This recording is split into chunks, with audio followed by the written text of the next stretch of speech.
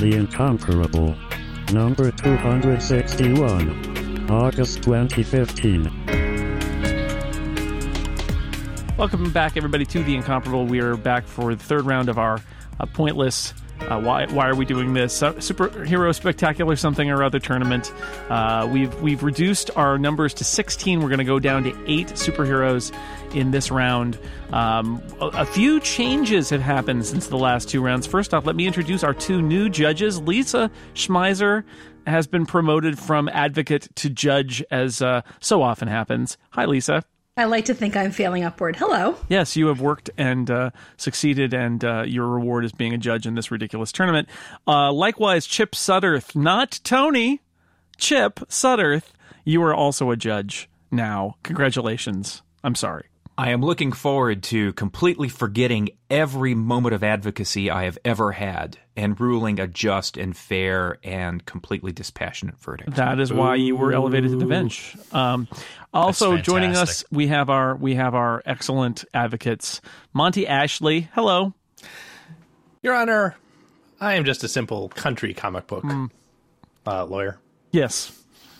Reference acknowledged. Moises Chuyan, hello. Hello. You prepared? You have your briefs, legal briefs? I got to be honest with you. I wish that I could say that I were. And to echo my colleague, I feel like the only thing to do is to call in a favor and have a friend, a simple country lawyer, take my place this evening, if that's permissible. It's not permissible. Damn it. Well, I rule against you. Well, then I'll just have to muddle through. You'll have to do it. You'll have to do it yourself. We want you. Phil Moselak is also out there, back for more punishment. Hi, Mose. I'm here to do my job. Yep. I'm not going to take it as serious, but I'm here to do the people's will. All right. And I'm fantastically excited about the new judge lineup. All right. Well done. Well Is played. this your way of sucking up to us? No. No. Because it's working. It's working. No, I'm feeling it's it. not. It's really not. Ooh, split decisions. Yeah, well. Jason, you're going to have to rule. Say something nice about the tiebreaker. Why don't you? Tony Sindelar, also one of our advocates tonight. Hi, Tony. Hi, Jason. I have been practicing my legal razzle and my legal dazzle, Good. so I'm ready. Ooh. Also, I'm prepared to cheat to win, unlike last time. All so, right. I like the razzle dazzle reference. How could it go wrong? I have a good feeling Yes. about your some of your characters. I think you're going to do well tonight. And Dan Morin. Hello, Dan. Welcome back. Jason, what do I have to do to get bumped up to judge? Because I'm about done with this. Well, let's see how you do tonight. Let's see how you do tonight. I sure hope that you don't lose any first top seeds, though. I think that unlikely. Yeah, it's not going to happen. Before we get started now, I refer to our previous episodes where we pit 2 heroes against each other. Eventually, we will solve a problem nobody wanted solved, which is that we'll pick a hero that won the tournament for some reason. But to get there, we have different rules in each round. In this round, we've asked the advocates to go negative. And while they can talk about what's great about their hero, they should at very least frame it in the context of what's wrong with the other guy. And if they just want to go full on negative and just completely assault the character that they oppose, then they are encouraged to do that. It's the negative campaigning edition of the superhero tournament. Let's get started with our first showdown. It is number 1 Iron Man, who will be represented by Dan, and number 12 The Thing, who will be represented by Tony. Tony, can you give us your statement about The Thing, and more importantly, about Iron Man? So, look, The Thing is a classic working man superhero, a superhero of the people. Tony Stark is a drunk chauvinist womanizer. He's basically the Donald Trump of the Avengers. It literally takes a team of people like Pepper and Captain America and Rhodey and sometimes even Happy Hogan to basically keep him on track. Otherwise, he's just a walking disaster area. He needs a support team. He's basically just, sure, he's done some things in his life, but he was born on third base, son of Howard Stark, and is just walking around claiming that he hit a home run. He's not the true hero that the Thing is. That was a really good baseball metaphor. I think he didn't get it quite right, but A for effort, Tony. I thought we were talking about cricket. Yeah, that's right. Well, third base, home run, you got to go another base there. I'm not sure if Tony Stark flew to the other base or not, but that's fine. That was very good. Dan, you are defending Iron Man and attacking the Thing. Go ahead. Indeed. Well, far be it for me to disagree with my esteemed colleague, but I must point out that did the Thing do anything to become a superhero? No, it was purely accidental. Tony Stark is a self-made man. The Thing is a rock. He's just a big rock. And, well, the implications of being a blue-collar superhero are admirable. I think that you have to look back at the fact and say that the Thing, Ben Grimm, he doesn't really know what he's doing. He's just a guy who's been given some powers and doesn't really seem to have a plan or any sort of angle for using them. I mean, this is a guy who the best slogan he could come up with is clobbering time. Dan, what time is it? It's clobbering time. That's important. No, it's never. Know. That's not on any clock. That's not on any clocks watch. Just say clobbering time. No, that's not. Even a stop clock is right twice a day, but no clock says clobbering time. Is this meeting over yet? Oh God, my face. In conclusion, I would like to say that how far can you trust any superhero whose voice patterns are based on Jimmy Durante's?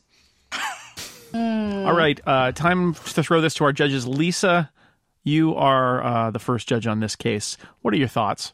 Have we ever definitively established the Thing is, in fact, a pile of sentient rocks? And if so, where is he? Where are they made in the USA rocks? Are they foreign rocks? Are they space rocks? Born in Brooklyn. Born in Brooklyn. Mm-hmm. So the rocks were mined in Brooklyn. Is the Thing lying about his origins? I have no reason to believe that. The Thing has never lied about anything. He's as honest as the orange rock from which he is forged. Which he is forged. Okay. What? All right. Again, so Tony, I don't think that's how it works, but I love your effort. What are you, a geologist?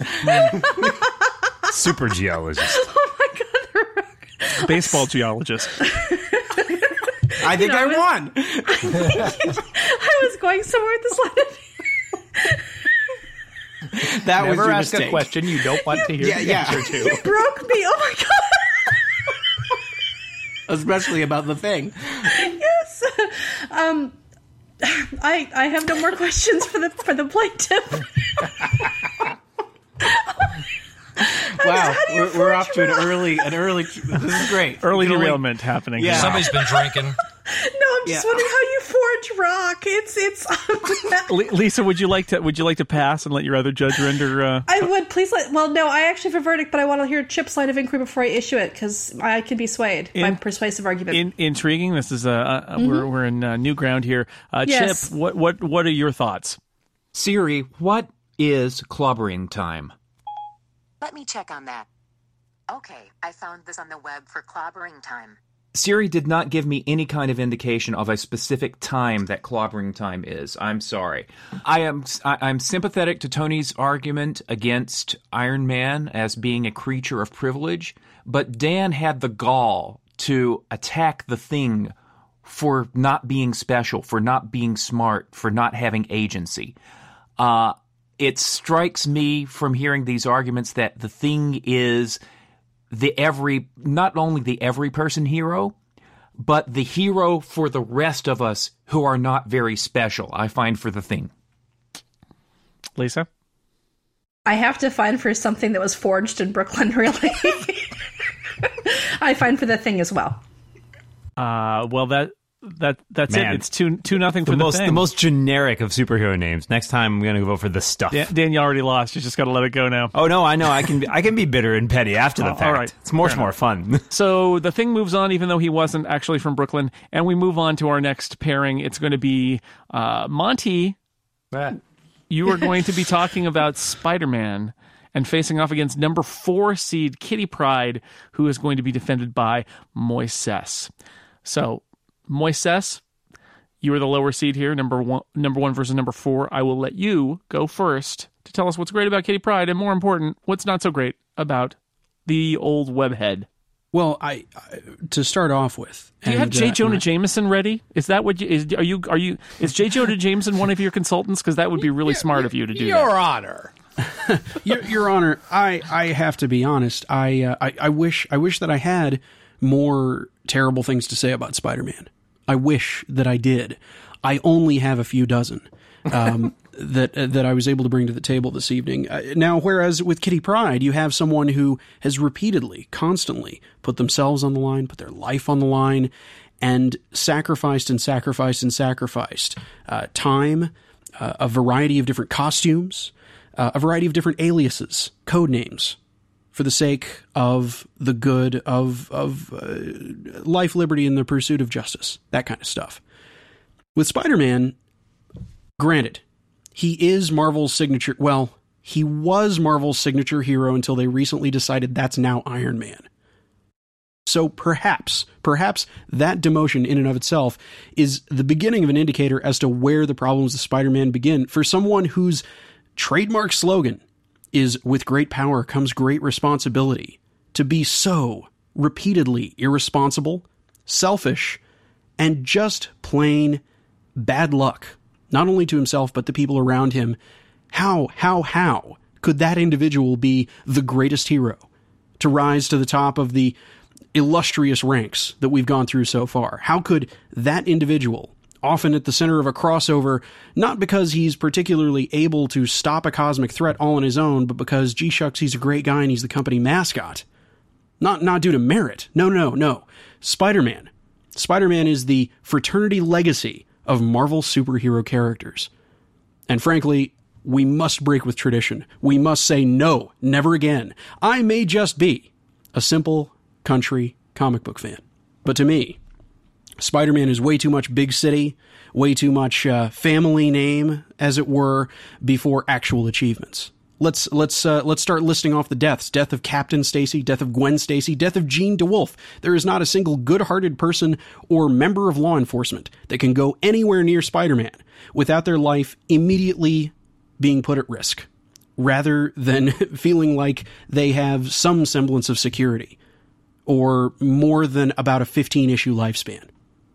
So, Your Honors, again, there are many great things that Spider-Man has done, but really, crucially, it is the many irresponsible, selfish, and outright lame-brained things that he has done over the years that has me asking that you must find in favor of Kitty Pryde, who would sail across the galaxy, invisible inside of a giant bullet, before she would think of herself.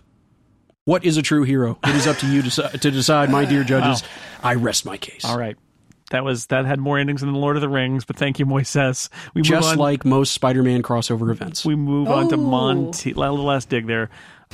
His last name, he's going on a family legacy, the Dash Man. Yeah.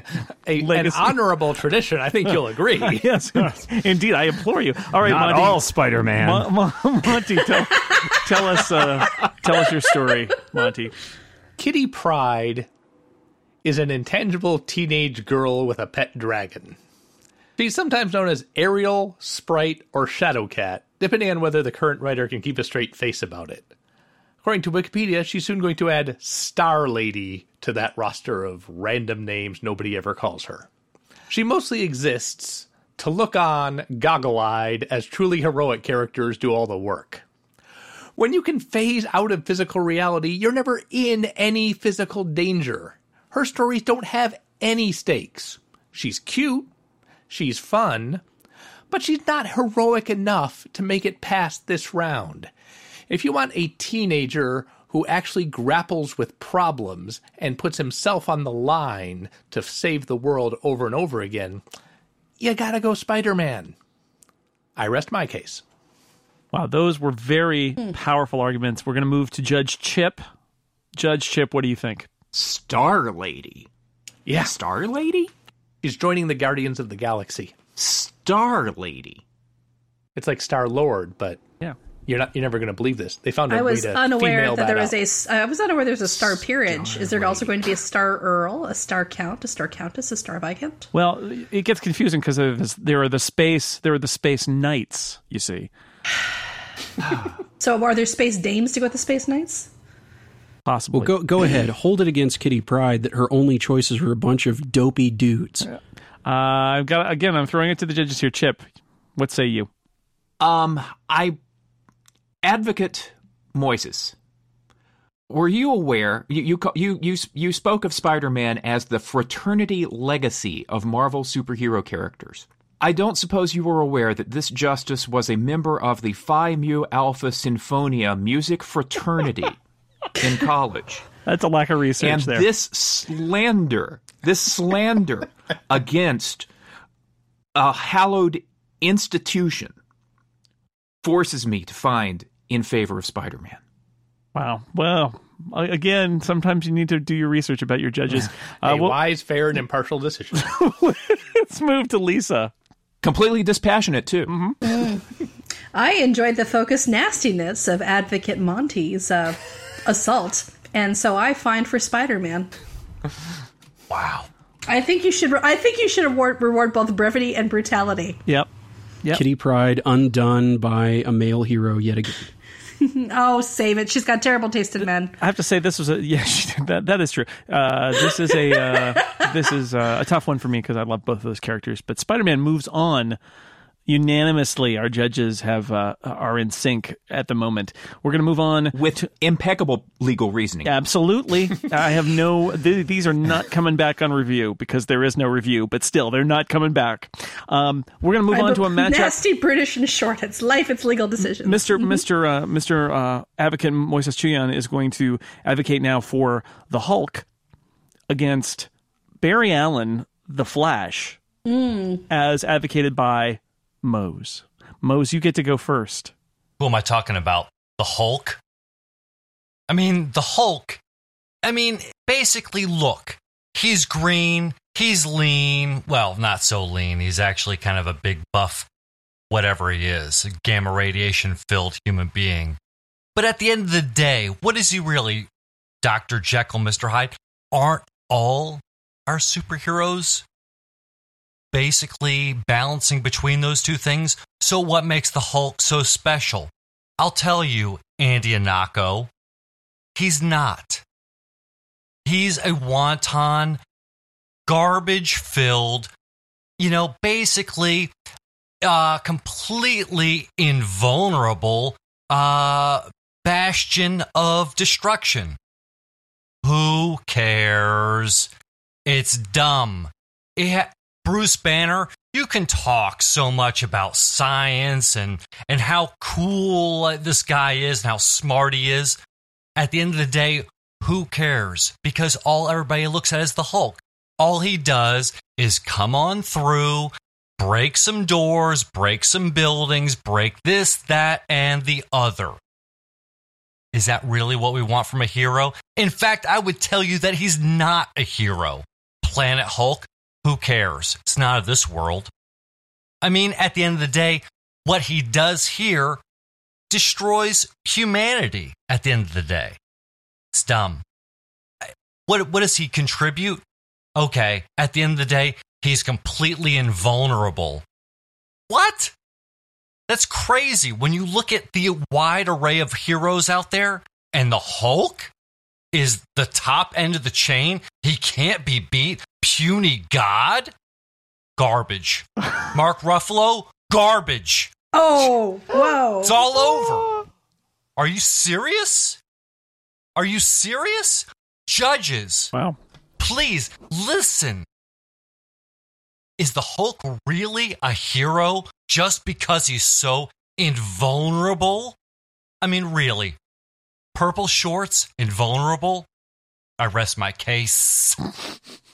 That is a fascinatingly dismissive argument, which I kind of enjoy. Moises, it's your turn to reply with in favor of the Hulk and against the Flash. I hold no ill will toward the Flash. I have to be honest. I can't say that I hate the Flash. I cannot stand here before you judges and say the Flash is terrible. The Flash is a pile of garbage and absolutely inessential to comic book lore. I can't do that. I can't do that because I have too much respect for these legendary characters. I wish my colleague on the other side of the courtroom were so respectful, but alas, it were not to be. The Hulk, single-handedly, was responsible to me and to many for turning around the notion of the Marvel crossover, which of course got undone relatively quickly thereafter with Planet Hulk leading into World War Hulk. making the Marvel Universe world of crossing over their characters actually interesting for once and not just a rehash of House of M for the 1,000th time. One of the things that is most beloved about the Hulk is exactly what my opponent here tells you is so terrible about him, which is his duality of self, duality of purpose, his confusion as to what direction his life is going in. In fact, he carries a very heavy load. So I'm so sad that I am across the aisle from an opponent who seems to devalue comic book characters so fundamentally, especially their portrayal as done by wonderful actors like Mark Ruffalo. Now, turning to the Flash, if we're really looking at fundamentally the person to be the top of the superhero pile, do we want that to be a hero whose very superpower can result in rewriting and unwriting and erasing comic book continuity and resulting in a version of various characters across an entire multiverse that nobody really likes? Be honest. Was the New 52 just the bee's knees for everybody, or was it just me who found that Batman and Green Lantern were two of few books that were really still worth reading after the Flash pointed all over DC? How can we allow that to be the title signature hero of this competition? How can we allow such a thing? And perhaps a minor note, but just speaking to greater world progress, peace, happiness around the globe, with how much Barry Allen has to eat due to his metabolic rate, judges, I would say that we must eliminate him from this competition, because if he were the last hero left on Earth, he would eat the Earth out of sustainable vegetation, meat, consumable food in and of itself. The Flash, if we take both of these characters to the end of time, the Flash is the one that is going to either destroy the universe as it is or eat it. I rest my case. All right, interesting arguments there. Got a little ecological at the end. I find that fascinating. Let's move to Lisa. What are your thoughts about this case? So what I'm hearing is that the Hulk could destroy the planet simply by having a temper tantrum, whereas the Flash could destroy the planet simply by having too many tacos. Is this correct, both advocates? Correct. I would say that the Flash is capable of depleting the planet of consumable resources. Could he then run back in time and change things so that there are more tacos for him? Do we really want issue after issue of that narrative? Your Honor, I call paradox. Taco paradox. Time travel taco paradox. Most delicious All paradox right. of all time. So we have so on the one hand, as a judge, this is a difficult decision to render, because on the one hand, we do have a hero who is capable of altering the very fabric of space and time for narrative convenience. On the other hand, we have a superhero who is so potent and so powerful that several of his other fellow powerful superheroes got together in a super secret brainy cabal, sent him to another planet, which he then conquered, ruled like a god, and then came back to Earth with a grudge. These two are fairly evenly matched. And a less impartial judge would immediately vote for the Flash because she did not appreciate the ding against Mark Ruffalo, who has single-handedly redeemed the Hulk in Marvel Cinematic Universe, I would argue. However, in this case, I'm finding for the most powerful and potent superhero, and I find for the one that can bend the fabric of space and time, I find for the Flash. Thank you, Your Honor. All right. Chip, what say you?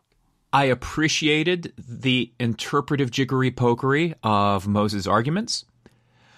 However, when Moises mentioned that the Flash pointed all over DC, which sounded faintly scatological, he brought to mind how much I hated the New 52. And it really is the Flash's fault, I find, for the Hulk. Oh, it's a split decision. And that means, at least for me, your humble bailiff. I don't think that's how law works. And host in my role Just as like host, on Night Court. That's right. To break the tie. As the arguments were going on, I sat and thought a lot about what would happen if this came up and was a tie. I'm a Marvel kid through and through. Always loved Marvel. I loved the Hulk. Loved the Bill Bixby Hulk. Loved the Greg Pak Planet Hulk. So the fact that despite all of that, I have great feelings toward Barry Allen and the Flash, and feel that he is in fact the DC Comics character that I kind of like the most, I rule for the Flash. The Flash moves on. Yep. Boy, that's how that feels. It's exciting. I don't get to do that very often as the tie-breaking vote. Wow. Easy there, Joe Biden. This entire result can be rewritten by out the of Flash. reality in mere minutes. Well, the Flash doesn't need to rewrite it because he won. Yeah, exactly. Perhaps he lost in previous We know which versions side of of this history event. we'd like to be on. Previous timelines. Why am I holding these tacos? What? Let's move on. Here is a matchup between number 2 seed Wolverine, as argued by Moises, and number 6 Rorschach from Watchmen, as argued by Mose. Mose, you are the underdog, so why don't you go first? This happens to be probably the single most worst character in the comic book universe. Why, you ask? Well, Deadpool is gone already, so... Well, So now, about Gambit. be careful of what we wish for, because we wished for a amazingly ridiculously haired, and by the way, his hair matches his costume, which is stupid, and he has a unbreakable bone structure that's kind of let's just say ridiculous. Now, at the end of the day, what's his strategy? Run and gun and slash and kill and snicked and snicked and snicked. But recently, Wolverine lost his healing factor. So what does he really have? Nothing. Unbreakable bones? I mean, look, the Hulk, that guy, that green guy, ripped him apart completely in half for 2.5 years. Is that really a hero that gets ripped in half and just lives to tell about it? In fact, I will go so far as to say, I know I'm treading on thin ground here, but a guy named Spock gave him the Klingon death grip, whatever that's called. You know what it's called, that Vulcan death grip, and knocked him out. So how invulnerable is this guy? And I will go so far as to say, look, Popsicle, oh yeah, Popsicle, the brand, they made X-Men popsicles in the shape of Wolverine's haircut. That again conforms to his costume, which is stupid.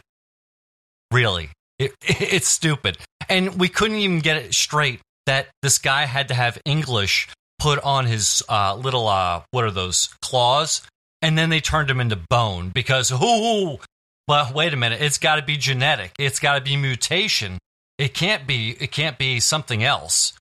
Look, this guy has been literally put everywhere and anywhere as the character who's so invulnerable that we all should care about. He's dumb, and you know he is, and when you really look at him, he is.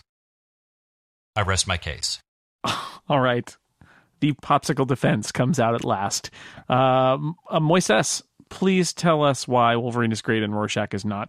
Well, Your Honors, I have to say, the charges leveled against Wolverine are really the foundation of a fantastic thesis on why he is one of the greatest comic book heroes of all time. And frankly, there's much more depth and levels of intrigue to be had in stories told about this character than Rorschach. What other stories are you going to tell with Rorschach? Rorschach is great in Watchmen. Watchmen's a great piece of fiction. I cannot argue that. I can't say that's a bad thing. What doesn't make any sense to me is how he fits into any of the broader mythic landscape of superhero narrative, since there was never any sort of a prequel or sequel to Watchmen, that I know of, at least. I don't know how Rorschach fits in anything else. And not to throw politics into this, but Rorschach is also the only character on this entire roster that's openly endorsed by a political candidate, Ted Cruz. And regardless of what you think of my fellow Texan and fellow Cuban American and fellow not much else, Ted Cruz, the endorsement of a political figure immediately makes me suspect of any comic book character. What are we going to do next? Pay attention to who, Lex Luthor endorses for head of the Justice League? I don't see how, considering the litany of better qualities that Wolverine has going for him at an exponential rate, that anyone could possibly find for Rorschach. For me, it's the most lopsided battle that there is, and frankly, not for effect, but simply because I am in awe. I am absolutely abjectly in awe of how much better a job than I did, that my opponent did in defending Wolverine. I would have to say that you have to listen to my opponent and find for Wolverine, Your Honors. Fascinating. Let's go to Chip with his verdict. Intriguing arguments on both sides. I detect a subtle subtle commonality of approach with Advocate Mose, whose opponents are ridiculously stupid. It's dumb, I think, was a strong argument. I'd like to see the legal citations for it's dumb, but it did sound good. I can't endorse Wolverine's haircut in any way, but popsicles are kind of neat, actually. They're tasty. They're cheap. They're flavorful. I like popsicles. Just like Wolverine, cheap and flavorful. What? And the endorsement by Ted Cruz. I don't want to get political, but that's pure applesauce. I find for Wolverine. Interesting. That's a vote for the big sideburns. Let's move on to Lisa. I really don't think we should spend our time focusing on how these characters look. Because that's just it's normative, limiting. Your Honor. It's normative. Yeah, it's just so limiting, and we've all had bad hair days. It's not the fault of Wolverine that he's had a bad hair life. He's had a long and eventful life, filled with stupid episodes like ninja badassery and fighting in mysterious wars and so on and so forth.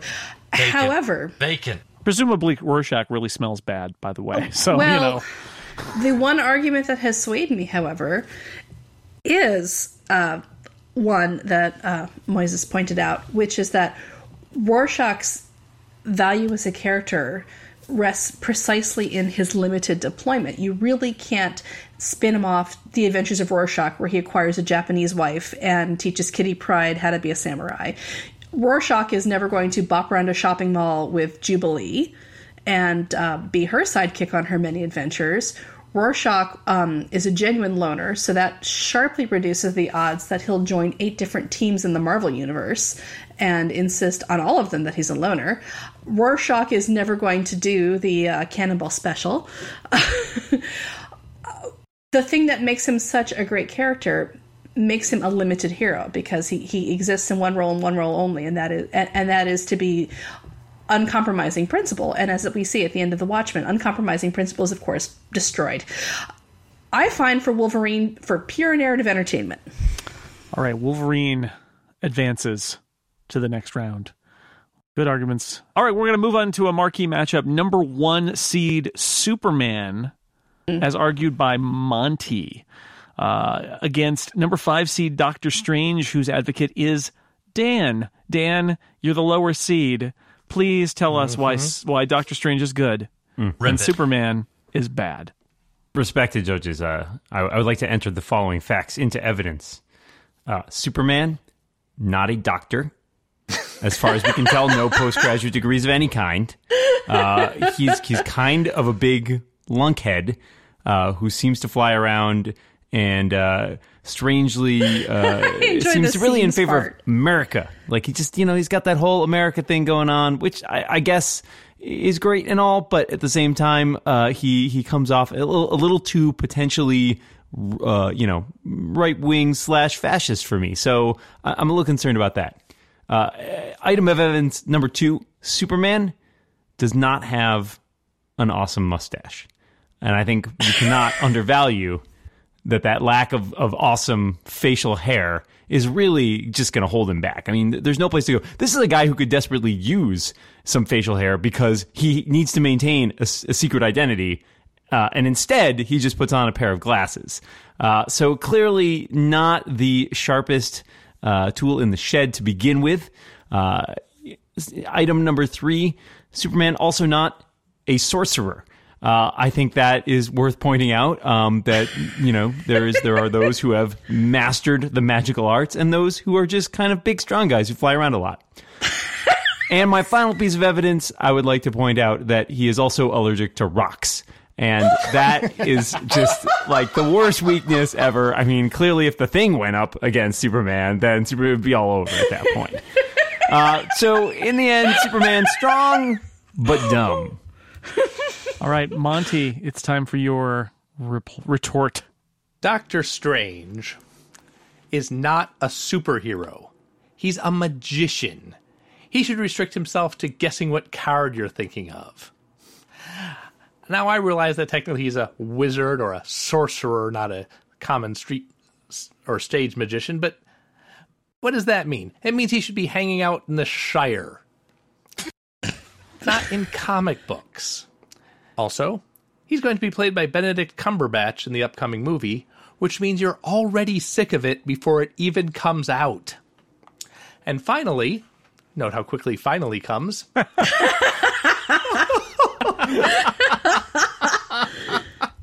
The name Doctor Strange is the laziest comic book moniker since Mr. Fantastic. I rest my case.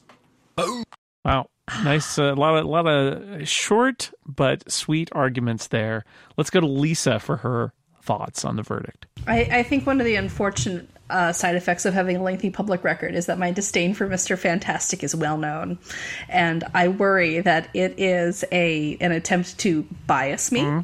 Possibly. Well, Doctor Strange, to be fair, is his name. His name is Stephen Strange. Reed Yes. Richards' name is not Fantastic. This is also true. And he earned a medical doctorate, I believe. So I think it was changed from Strangekowski. It was originally Polish. He was going to be, this is true, he was going to be Mr. Strange until Stan Lee decided that was too much like Mr. Fantastic. So rather than come up with a better kind of name, he just said, make him He didn't doctor. spend 6 years in strange magical medical school to be called Mr. Strange. Actually, I believe that Doctor Strange's origins are such where he was a hoity-toity surgeon who had Yes. no time for anything until he was in a car accident. lost the ability to operate. Right, It's and true, then his was hands. desperate to regain it, and so he embarked on a mystical path and kind of got distracted by that. It was sort of an eat, pray, love kind of thing, except with magic. It was. And the problem is, Eat, Jason, pray, love, Dormammu.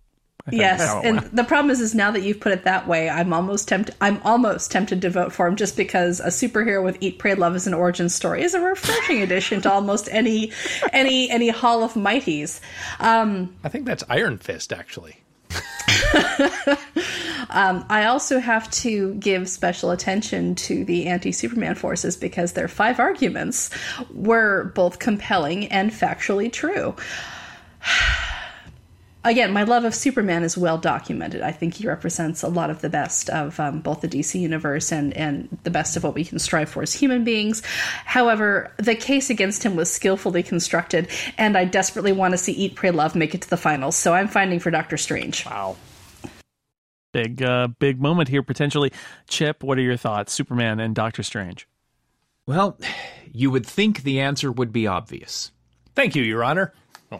Dan has put together a skillful argument. I concur with Judge Schmeiser on that point. Even on top of that, Superman, both pre-crisis and after the crisis, was frequently written as vulnerable to magic.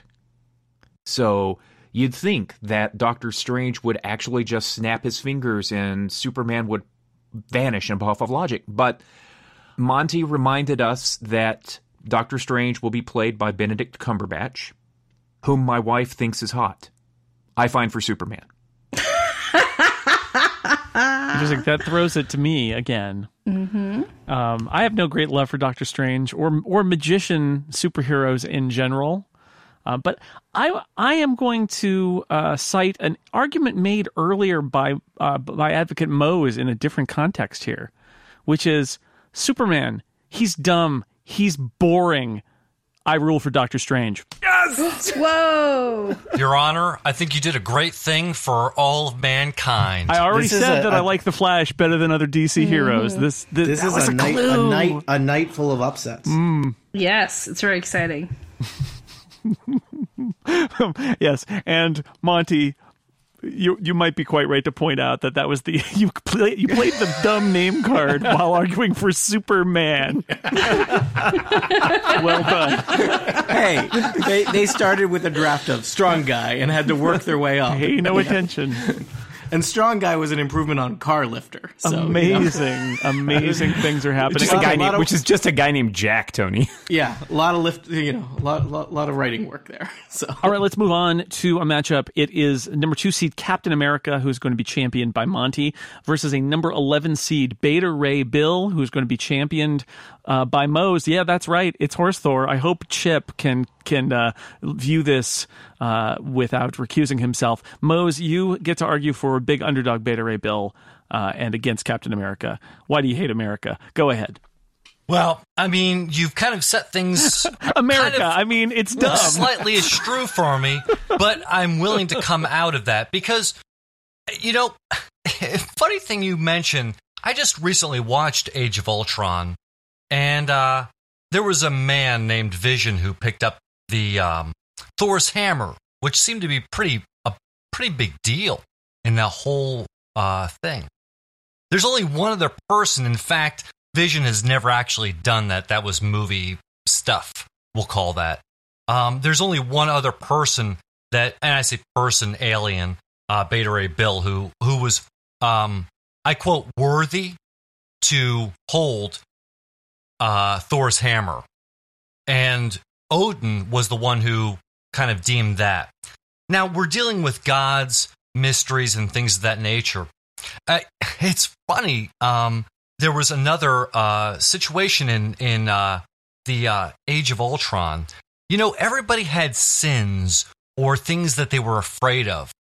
But this guy, Captain America, it's very interesting to me because he didn't have... In fact, all he wanted to do was dance with his girl.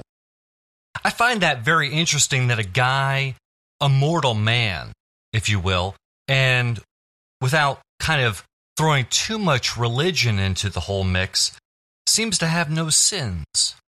There was only one guy that I'm aware of that never had that. But he wasn't named Cap. Sorry. Your Honor. I apologize. Honor. I apologize. I think that's extremely hilarious. I got Jesus and Reed Richards mixed up again. I'm sorry. That's right. It's easy to see how that might happen. Reed Richards himself would tell you it happens all the time. Absolutely. And in fact, I would say that Captain America, I look at this nation and I say to myself, 20% Donald Trump? Well, Captain America did a great thing back in the day. I mean, look, in fact, we're all believe that he killed Hitler. But what's he really done for us lately? Capitalism? Is that really what we're striving for? That's really against the people. Cap, who are you really for? I rest my case.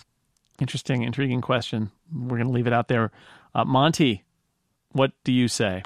Well, Your Honor, are you an honor or are you just a bailiff? I am as host. Country bailiff. I as host, I am honorable to an extent. Can I ask the bailiff to describe the contents of the JPEG that I've just entered into the record?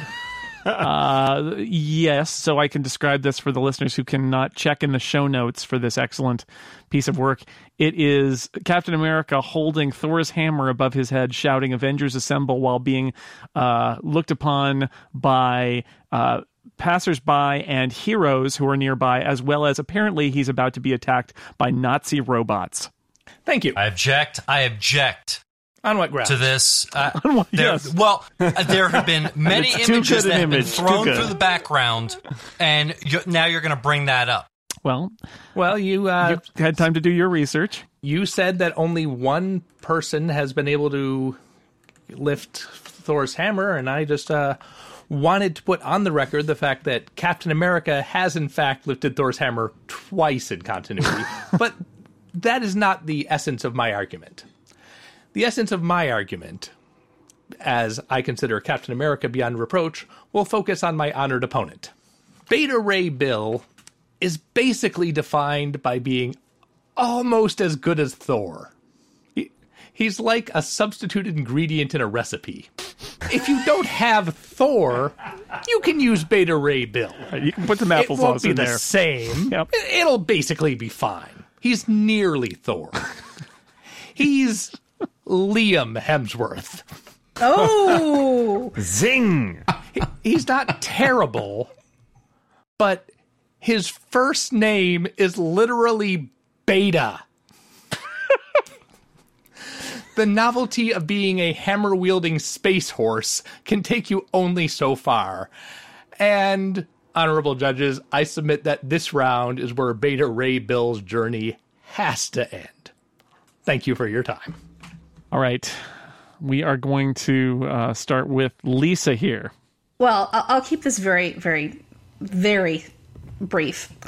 In terms of who ranks above whom in the comic index, there is Beta Ray Bill, who, again, has the head of a horse. I also want to draw everyone's attention to Bill, known as Starfighter, in the wonderful comic God Hates Astronauts, who has the head of a supernatural cow. So even in the genre of butt-kicking superheroes with the head of livestock, Beta Ray Bill doesn't match up. Name Bill. Yes, name Bill. Yes, and I want to add 2. We're not quite to 3, because arguably with 3 you have a genre. With 2 you merely have 2 examples. But even in this contest, Beta Ray Bill loses. Also, you can't argue with the dude who's wielding a hammer and fighting Nazi robots at the same time. I find for Captain America. Chip? Unfamiliar as I am with Beta Ray Bill, It would take a while to catch you up, I think. the phrase, his first name is literally Beta, is one of the most masterful things I have ever heard on any podcast. After hearing that, any other words no longer have meaning. I can't rule against Captain America. I would be ruling against myself. Chip is Captain America. I figured it out. Yes. An American. Spoilers. All right. So I'm hearing a 2-0 verdict for Captain America. What the lesson we've learned here is being not as boring as Thor can only go so far. And this is the point where Beta Ray Bill gets off the treadmill. But well fought, Horse Thor. Well fought. Let us move on to our next round. It is going to be number 2 seed Wonder Woman versus number 6 seed Barbara Gordon, known as Batgirl, and Oracle. Tony is the advocate for Wonder Woman. Oh. Do I need to ask any questions of the judges about whether they can be impartial in this situation? I would actually like to recuse myself from this. Really? Wow. Strategic win. It's allowed. That is allowed. I'll allow it. I have a tie-breaking system in place. Should It's a coin. It's a coin. should It's a judge coin. recuse themselves and Chip and I disagree? Your Honor, how can we have Wonder Woman versus Batgirl and have the only woman on the panel not participate? This whole trial is a farce. I actually agree. Perhaps she can't choose between them. Lisa, if you choose to abstain, how about this? I would like you to make a statement at the end, All right. then if you choose to abstain, then you may do so. All right. So Monty, you are arguing for Barbara Gordon. Tony, you're arguing for Wonder Woman. Monty, Barbara Gordon's the number 6 seed, Wonder Woman number 2. So you are the underdog. You may go first. All right. Now, it should go without saying that I have nothing but the utmost respect for Ms. Woman.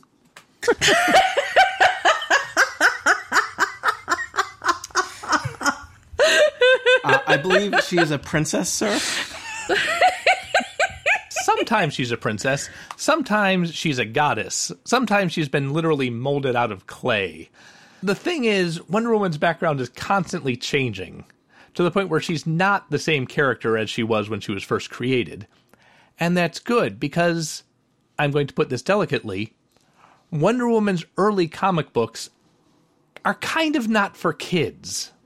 They were created by a world-class weirdo whose personal obsessions are right there on every single page. And they say that Wonder Woman is one of the 3 pillars of DC Comics. You've got Superman, Batman, and Wonder Woman. But the Wonder Woman we have now, they have carefully removed all of the goofy nonsense that she used to have. She's not from Paradise Island anymore. She's from Themyscira. Her bracelets, I'm pretty sure, are not made of a metal called feminum anymore. At least I hope they're not. I think she was also from Amazonia at one point. Wonder Woman, although she is put forth as a good role model for young girls, she really isn't.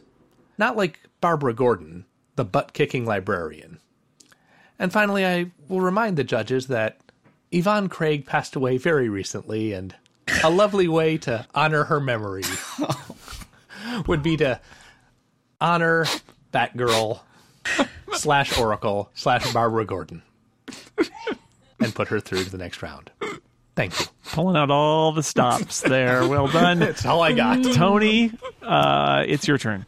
My opponent has already pointed out that Wonder Woman is part of the Holy Trinity that, has guided comics to where they are today. Batgirl has done a lot of good work for the Bat organization, and I don't want to underplay that, but she probably only got that job because of who her dad is. There's some nepotism at work there.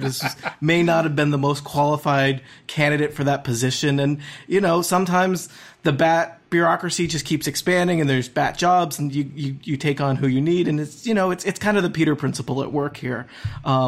Also, I think the recent versions of Batgirl she's become somewhat of a ridiculous hipster that makes even me feel too old to be reading those comics.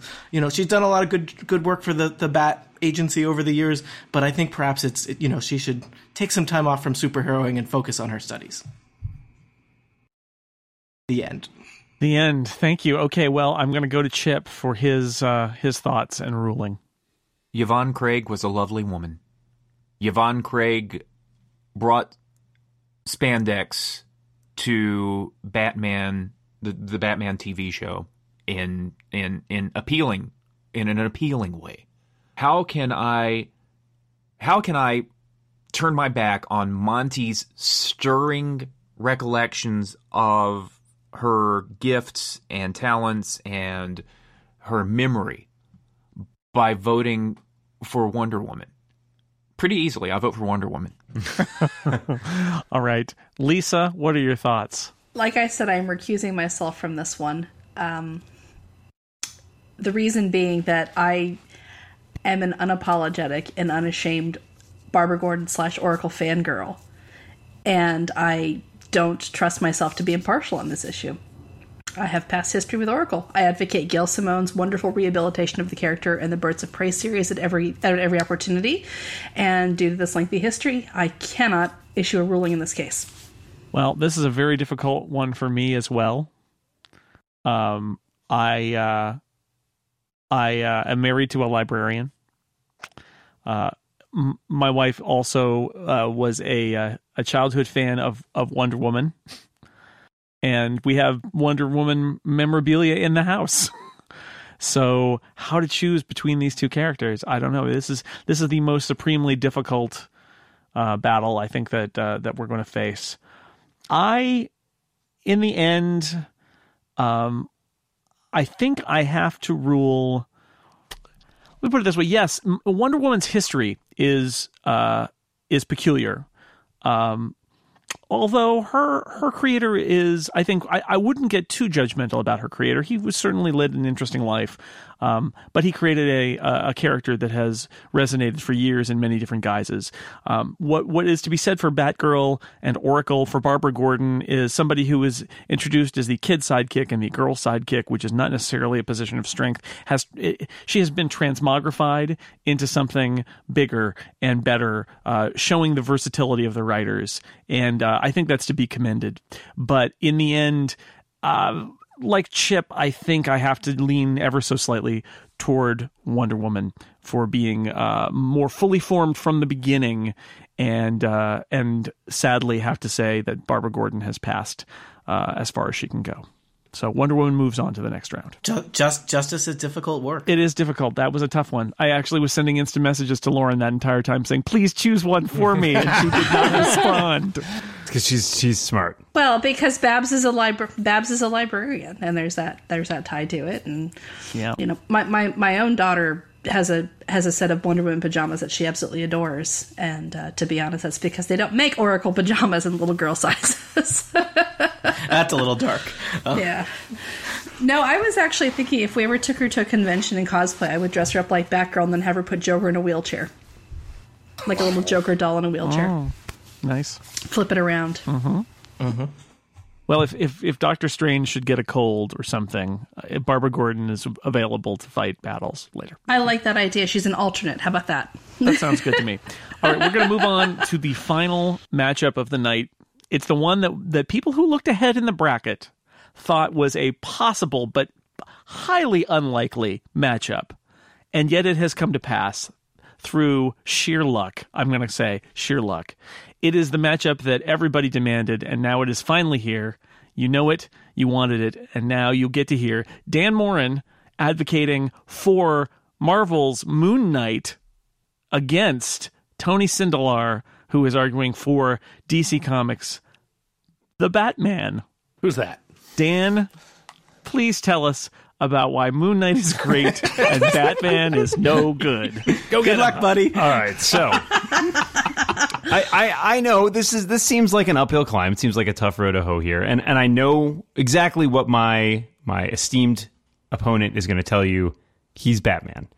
And that may be true, but I think what we need to look at is the fact here that it's incontrovertible that Batman is just a terrible Moon Knight ripoff. Because Moon Knight dates back to an ancient Egyptian god who bestowed this power on various sort of worthy vessels. And in that sense, Batman is simply a modern day invention of some guy who is a rich playboy and had a tough upbringing, but really just decided that instead of using his millions to help the poor people of Gotham City, that he would dress up like a bat and beat the crap out of criminals.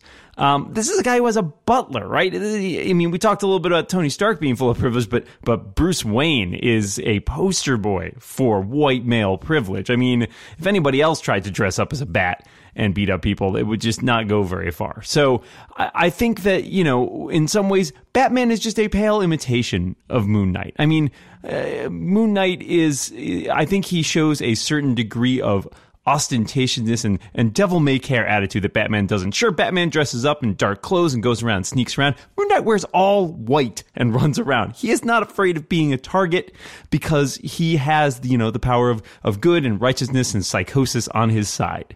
So I think in summation, if I may present my case in just a simple, brief sentence, he's Moon Knight. All right, true words never spoken. Tony, tell us about why the Batman is so good and Moon Knight is so not good. I would like to cite earlier case law regarding he is Batman. Yeah. Are you referring to Batman or Moon Knight when you make that statement? I would like to establish that Batman is Batman. Okay. And just to make sure that there is no confusion. Are you 100% in the party, sure? I am 100% sure that Batman is Batman. Welcome to Tautology Club. And also, just to dispel any potential confusion among our judges or listeners, we all know that Batman was created in the 30s and Moon Knight is created in the 70s, which I think my opponent will have to concede happens after the 30s. Pretty awesome decade, though. 1870s, you mean? Yeah, no, I think that's sir, actually before the 1930s. But nice try with your lies and flim-flam. Moon Knight, there's really not a lot I can say to impeach Moon Knight because nobody knows who he is. Because he is literally just Marvel's watered-down Batman. And you know what? Moon Knight is pretty awesome. He is a really cool, underappreciated Marvel hero. And if, you're somewhere and you can't get Batman, maybe this will carry you over till you get to your next Batman installment. But Moon Knight is he's just imitation Batman. He's store-brand Batman, except no substitutions. All right, let's go to Lisa for her judgment. This is a difficult one because... No, it's not. Well, yes. No comments from the peanut gallery, please. That's the bailiff. On the one hand, the imp of the perverse really wants me to say Moonlight, take it all the way. Again, often mistaken as Moonlight. I have a theory about courtrooms. They need an agent of chaos. Your Honor, I want you to think about justice. I want you to think about justice. Advocates coming in for other... All right, continue, Lisa. Thank you for the amicus briefs. But the truth of the matter is, a crazy dude who may or may not be multiple personalities, one of which may or may not be an ancient Egyptian divinity, is simply... Spoiler, he's not. He just It's simply, Whoa. Do not cast aspersions. It's simply no match. That's what this whole round is about, is casting aspersions. The arguments had closed. I respect the judge's we gotta time. be careful. We start exploring the mental health of our clients, and that's a dark road. Nobody wins then. It's just zero. It's nobody versus nobody for the final round then. The thing is if Barry Allen is the heart of the DC universe, you could argue that Batman is kind of the dysfunctional mom who keeps them all together in some way. I was really hoping you were Or going to the say the fist? soul. I was like, the soul. Barry's the heart, and Batman's the soul, right? That's terrifying. Nope. Terrifying idea. No, because you think about this, and Batman has helped a half dozen people in the DC universe springboard into their own place in the superhero pantheon. He is arguably the greatest detective in the DC universe. He keeps Superman honest and on his toes, and forces Superman to confront his construction of humanity, even as he is super. And He has a cowl. That's pretty cool, too. No. Look, the dress code aside, Batman brings everyone else together either because they're terrified of him, or they can't figure him out, or they want to work with him. But he's something everybody in the DC universe has in common. And he's got like the coolest rogues gallery ever. So I'm going to find for Batman. All right, Batman gets a vote from Lisa. Judge Chip, what are your thoughts? The audacity of Advocate Morin's argument moves me. I was like, God, give me a reason to vote for Moon Knight. And I got several. And then Dan said that Batman is a pale imitation of Moon Knight. Dan, Batman is a pale imitation of Moon Knight. What color is Batman's costume? Dark, like the light night. gray. No, dark. It depends on your version. The Dark Knight, light gray. Yeah. Okay. What color Like the is night. Moon Knight's costume? It's impossible to be sure. No one has ever really seen him. White is not really a color. Your Honor, I believe the color is pale imitation. Is that what you're asking? It is indeed, I find, for Batman. All right, well, Pale imitation is a great paint color for a kitchen. Just in case maybe Moon Knight can roll around in like a pile of soot or something and pretend to be Batman in the next round. Unfortunately, been doing forever. We're checking IDs and he won't be allowed through. So Batman moves along to the next round. Mm-hmm. And with that, we have cut our number of heroes from 16 to 8. The remaining heroes in our tournament are number 1 seed Spider-Man, number 2 seed Captain America. That went according to plan. Number 1 seed, number 1 seed Batman. Number 2 seed Wonder Woman, that also went according to plan. Then we have number 5 seed Doctor Strange up against number 3 seed The Flash. Number 12 seed Cinderella Story, The Thing, Ben Grimm, going up against number 2 seed Wolverine. Those are the 8 heroes who remain in our ultimate quest to discover something that we're not sure about superheroes. And we will resolve all of the rest of this tournament in one final edition of the Incomparable. Oh, please let it be only one final edition of the Incomparable Summer Superhero Tournament in a few weeks. So we need to have a 1-hour episode that's just the final one-on-one. It'll be a radio drama. I want to sit there and eat popcorn. Yeah, well, we'll see. In this round, both the advocates will just be shouting at our other. Yeah. Whoever stops shouting first loses. So we'll have some very exciting crossfire stuff coming up then. But until then, I want to thank our advocates. Monty, Ashley, thank you for being here. Thank you, Jason. Sorry, Superman. Moises Chuyan, thank you for being here. Thank you very much for having me. What I do isn't very nice, but I'm the best there is at what it is, whatever that is. Good job, nice. Wolverine. Philip Moselek, thank you so much for being here. It's a pleasure, and I try to do the people's will. I appreciate it. Tony Sindelar, thank you for fighting the good fight. I will always fight the good fight, as long as I don't have to fight Batman. Also, you were 3-0 tonight, so congratulations on that. I cheat to win. And Dan Morin, thank you. Moon Knight Forever! All right, I think you're thinking of Batman Forever, which is a film not that a did good not involve one, Moon Knight. There have been way more bad Batman films than bad Moon Knight films. Have you seen the fan recuts of the Batman movies to feature Moon Knight? They're all done by Dan in his garage. And I'd like to thank doing the hard job of being our judges. Chip Sutter, thank you. We should start calling this law SCOTUS care. And Lisa Schmeiser, thank you. Thank you. It was a pleasure. And to everybody out there, thank you for putting up with us. This is ridiculous, we know, but we also think it's kind of fun.